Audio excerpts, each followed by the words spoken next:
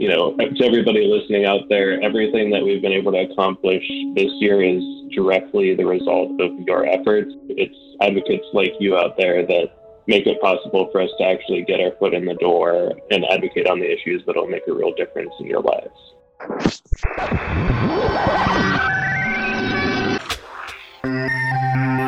Hello and welcome to all to this week's episode of Connecting ALS. I'm one of your hosts, Mike Stevenson, and I'm sharing the line with my co-host on the East Coast, Jeremy Holden. Hello to you, sir. Hey, Mike. How you doing this week? I'm feeling optimistic, Jeremy, and not simply because we are nearing the end of an extremely difficult year, but the ALS community is still buzzing about last week's big advocacy win surrounding the removal of the 5-month waiting period to access SSDI. And we're starting to see the first doses of the COVID vaccines, which, as we talked to Dr. Gooch about last week, they're beginning to roll out to frontline healthcare workers in various states. And Jeremy, there's a new hub at als.org where visitors can find all kinds of info related to COVID-19 and the vaccine. Yeah, that's right, Mike. And that hub will be updated. We can share a link to that in the show notes. So for listeners who do have questions and want to know more about the safety and efficacy of the vaccine and how people with ALS can get access to that, most important thing, talk to your doctor, talk to your physicians about this. But go to the hub. There'll be plenty of information. It'll be updated regularly. I know that there's some reports that the FDA may soon be approving the Moderna vaccine. Mm-hmm. So help is on the way. Go back and listen to that conversation with Dr. Gooch from last week and check out the hub. And, Mike, you talked also about the big news in Social Security disability insurance from last week. Really excited about that. And we're going to be talking about that a little bit with a guest today. Yeah, that's right. We hopped on the line to discuss that and really all of the legislative happenings from the past year with the ALS Association's Associate Director of Government Affairs, Abram Bielawski. And he recapped a big year and gave us a look at the road ahead in advocacy. So let's listen back to that now. We're joined today by Abram Bielawskis, the ALS Association's Associate Director of Government Affairs. Welcome to the show, and thanks for being with us, Abram. Thank you so much for having me. I'm glad I finally get to participate. I've been looking forward to it. Yeah, we're really excited to talk to you, and we're bringing you on as part of a series where we're looking back and reflecting on the year that was. And in your world of advocacy, it certainly was an active one, and one during which the ALS community had several reasons to celebrate some victories. I don't want to step on your touchdown call, so Abram, can you elaborate on some of the bigger moments of the year in ALS advocacy for us? Yeah, absolutely. And I guess before we really get into this, I just really want to recognize how isolated and alone that we're all feeling, and really excited that Congress and looks to be the White House soon are about to deliver the ALS community a really big goal of ours, which has been to pass the ALS Disability Insurance Access Act. And that bill would waive the 5-month waiting period for Social Security disability insurance for people with ALS. This has been a bill that the ALS Association has been working on for a long time now. It was first introduced back in 2016, and I've actually introduced the bill twice myself. So it's very near and dear to my heart. I've had hundreds of meetings with staff, members of Congress, and that doesn't even include all of the thousands of meetings that ALS advocates have had over the years. And so we're really excited to see this finally happening. It's a real milestone in our efforts to get people with ALS immediate access to not just Social Security, but also Medicare due to disability. So the ALS community has been working in this space for quite a long time. And so back in 2000, Congress actually waived the 24-month waiting period for Medicare benefits, only to later learn that they also had to wait 5 months in addition to that to get SSDI before they could get access to either benefit. So this is really exciting for the ALS community and comes right on the heels of our Senate champions announcing that they're recommending the Department of Defense's ALS research program, again, double funding from $20 million to $40 million. And so last year, the ALS community was successful in doubling funding from 10 to 20. Now we're hopeful to get from 20 to 40. And so that's a quadruple of funding over just 2 years. Wow. And so this is really exciting. This is really exciting news for the ALS community. Yeah. And Abram, we had an opportunity to talk to Senator Lisa Murkowski soon after the Senate approved or recommended that $40 million in funding. And she kind of walked us through just the exponential growth in funding for that program over the years. And, who knows, by the time we're able to bring this episode to our listeners, we may have some great news on that front. I want to go back to the SSDI bill. You talked about all the hard work that you and the team, and of course the advocates across the country, have put into making this happen. Senator Whitehouse, one of the sponsors of that bill, a Democrat up in Rhode Island, said when it passed the Senate, it can look easy when it's 96-1 in the Senate, when it's a voice vote in the House. But just talk a little bit about how the groundwork for that seemingly easy vote happened with years and years of hard work. Yeah, and just to give a little bit of context to that, I know that especially for ALS, 4 years is a long time to pass the bill. And unfortunately, so many people with ALS have passed during that time. But, less than 3% of bills have passed over that period. Very few bills pass into law. And when you think about that 3%, most of them are renaming post offices and highways, not like real bills that actually help people. Yeah. And so this is a huge achievement, and it's taken a lot of work to get to this point. In the first Congress, 114th Congress, when we introduced this in 2016, there were just a handful of co-sponsors. The next Congress, we started off with, I want to say like 50. And then most recently in 2019, when we introduced the bill, I think we had like a 900% increase in original co-sponsors in the Senate. So that essentially just transitioned every co-sponsor from the previous Congress over as a co-sponsor, and above 100% in the House. And so this has been a steady effort of working with the ALS community with some amazing collaborations across different organizations and with thousands and thousands of advocates sending messages. I think that we had over 54,000 messages sent. Wow. Incredible. Congress alone by ALS advocates. Yeah. Yeah, it's incredible. And to think that this is happening at a time, you alluded to it, the isolation, the quarantines across the country, not quite as easy to show up at your congressman's office and walk them through the need for this. I know that we had Ashley on earlier this year, right at the beginning of the pandemic, to talk about the ways that advocacy was going to change. Talk to us a little bit about how the work was impacted by the pandemic and by some of the challenges that put on us to have those in-person meetings. Yeah, and again, I really just want to say to everybody listening, I really hope everybody's doing well and taking care of themselves. Hope you're staying safe and healthy. Really hoping to have this vaccine come to us all soon, and just rest assured that the ALS Association is doing everything that it can to try to get the ALS community prioritized because they're at such high risk for this virus. But COVID has really changed the way that we all meet, the way that we all advocate, and that we all work. So the ALS Association is working completely remotely, and following the pandemic start, it's had to change the way that we do advocacy with the Hill and with federal agencies. And so this year we had our first ever virtual advocacy conference. Normally that's an in-person event every late May, early June.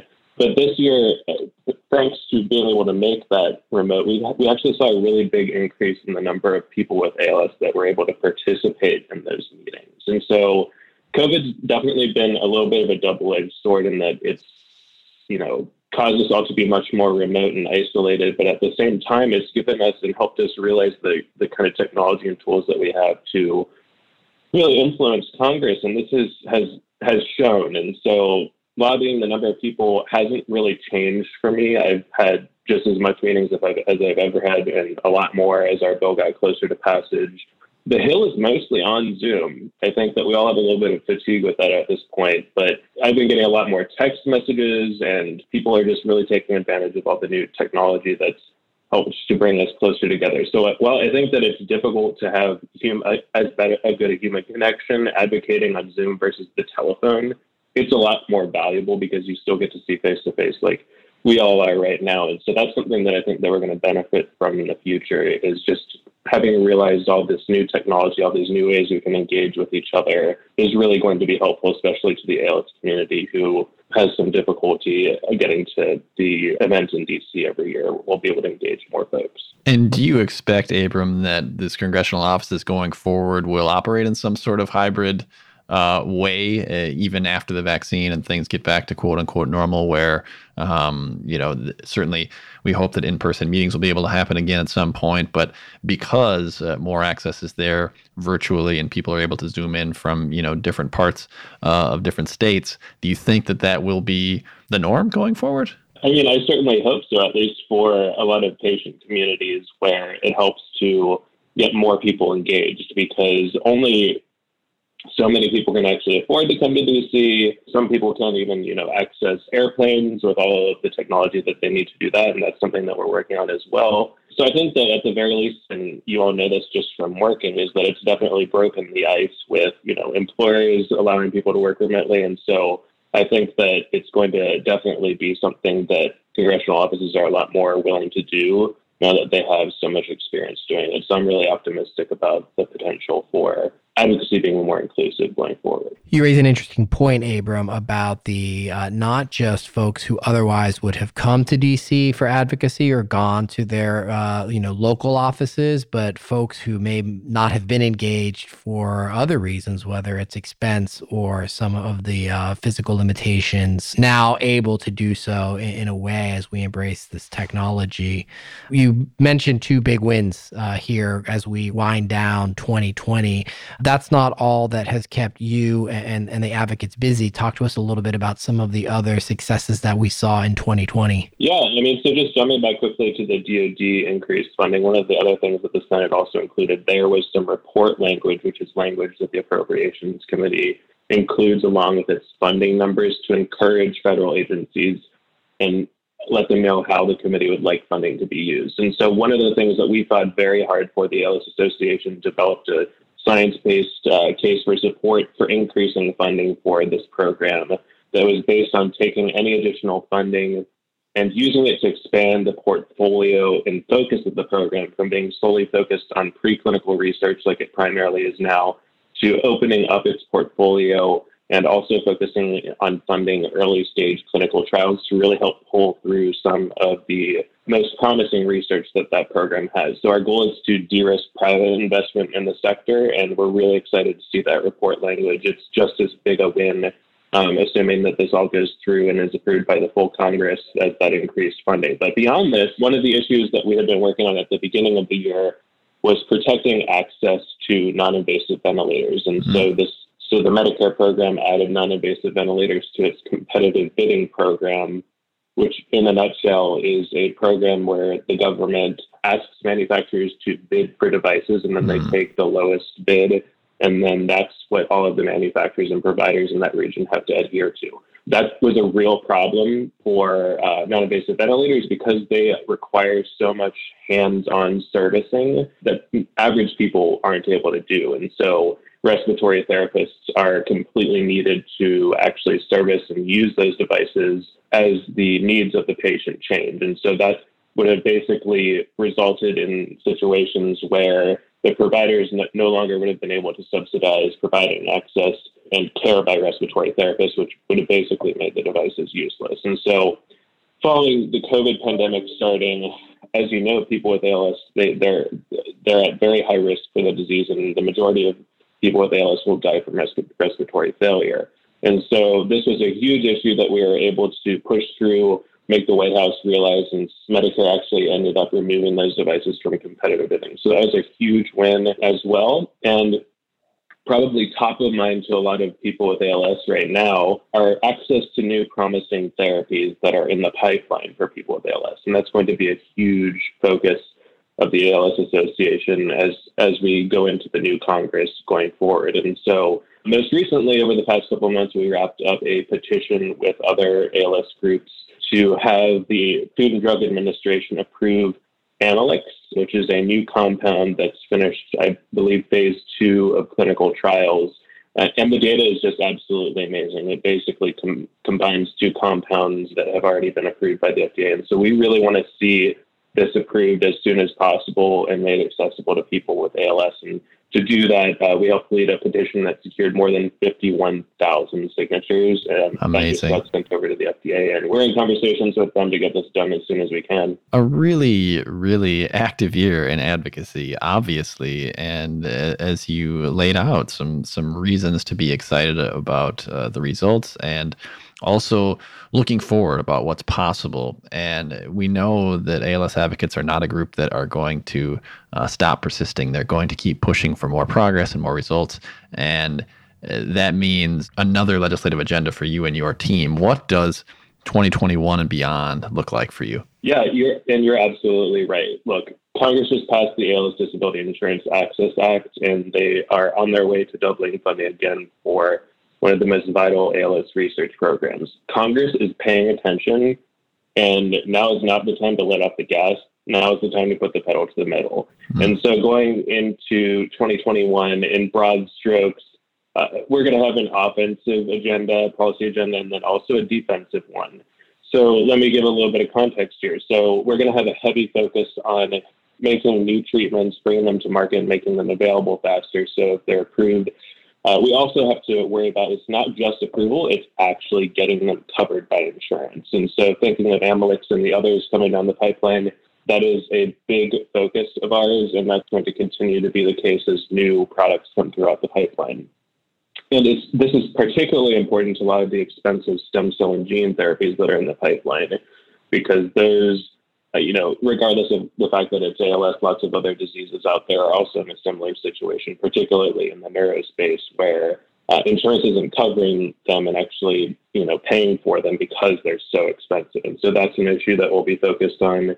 We're also going to be focused on, determining risk factors and causes for ALS with the ultimate goal of, either reducing or identifying cases sooner. So one of the things that we're learning is that the sooner that you diagnose somebody with ALS, the better quality and outcomes that you can have, getting care to them sooner. And so one of the things that the ALS Association really leads on through our 39 chapters across the country is providing direct care services to people with ALS. And so that's another one. And then improving health and well-being of people with ALS and their families. And so another thing that we've learned from COVID is that telehealth is really effective, and it can be very helpful to people with ALS who have, declined to the point where they have mobility issues, and also, what the potentials might be for remote clinical trials. And so that's something that we're also keeping in mind, along with, making sure that home infusion of drugs that are already out there for people with ALS are accessible in the home. Respite assistance for caregivers. Also, President-elect Joe Biden has, as part of his agenda for the next Congress, tax breaks and assistance for informal caregivers. And so we also want to think about caregivers and the amount of effort that they put in. Sometimes they even have to leave a job in order to care for the person with ALS that they love. And so making sure that they're receiving some financial help, because the average cost of this disease is over $1 million over the course of the journey. And so it's just something to keep in mind. On the defensive side, there's been a lot of money invested into dealing with the COVID pandemic. And so coming out of this pandemic, the federal government's, going to be looking at ways to make cuts and austerity measures. And it's not just an offensive agenda. It's also protecting the gains that we've made. And NIH funding is a big one of those. There's been a steady increase in NIH funding over the past several years, and NIH is the largest funder of ALS research in the world. We can't let that, go backwards, despite the fact that we might see increases in other areas of the federal government. And so while there's a lot that we want to get done, there's also a lot that we need to make sure isn't turned back. Abram, let me ask you this, and thank you for that in-depth look at really kind of what's coming up. And I liked how you phrased it as offensive versus defensive. You have to protect what we already have as a community as well. That's so important. But let me ask, for anyone who has wanted to join the advocacy effort and get involved at the state or federal level, seeing some of these things come to life and take action, what are the best first steps for them to take? Should they get in touch with their local ALS Association chapter? Yeah, I think that's an excellent first step. And so if you go to als.org, You can look up which chapter you are just by geolocating, and then it'll provide you contact information right there. And you can also go to alsadvocacy.org/advocacy and sign up to be an advocate on our Action Center, which will make sure that you're receiving all of the most up-to-date information on what we're doing and how we can use your help. Thank you so much, Abram, for your time today and for this really robust look at advocacy. Thank you so much. Well, you said it, Mike, and Abram delivered with a lot of big news, exciting news, a huge year in advocacy, despite some challenges, not able to get to Washington, D.C. and have those face-to-face meetings. I know, we talked to Ashley on the advocacy team earlier this year and how quickly they were able to pivot into virtual advocacy with that May conference. And you see the effectiveness of ALS advocates reaching out to members of Congress, SSDI bill, huge win, and really some excitement from Abram heading into 2021, blocking and tackling, playing offense and defense. I love it. Really looking forward to all the work that they're going to be accomplishing in 2021. Extremely impressive how much ALS advocates were able to get done in the last year plus, given the circumstances, and it speaks to their dedication and commitment to the cause. As Abram mentioned, Jeremy, you can take the initial steps to becoming an ALS advocate by contacting your local chapter or by visiting als.org. And while you're online, you may as well zip over to connectingals.org and subscribe to the show, or click that same button on your favorite podcast service. You can also follow us on Facebook and Twitter, where you'll be notified anytime new content drops. That's all for this week. Make sure you tune in next Thursday for a look back at the year in care services. This episode was produced by Garrett Tiedemann of the ALS Association's Minnesota, North Dakota, South Dakota chapter. Thank you all for listening. We'll connect with you again soon.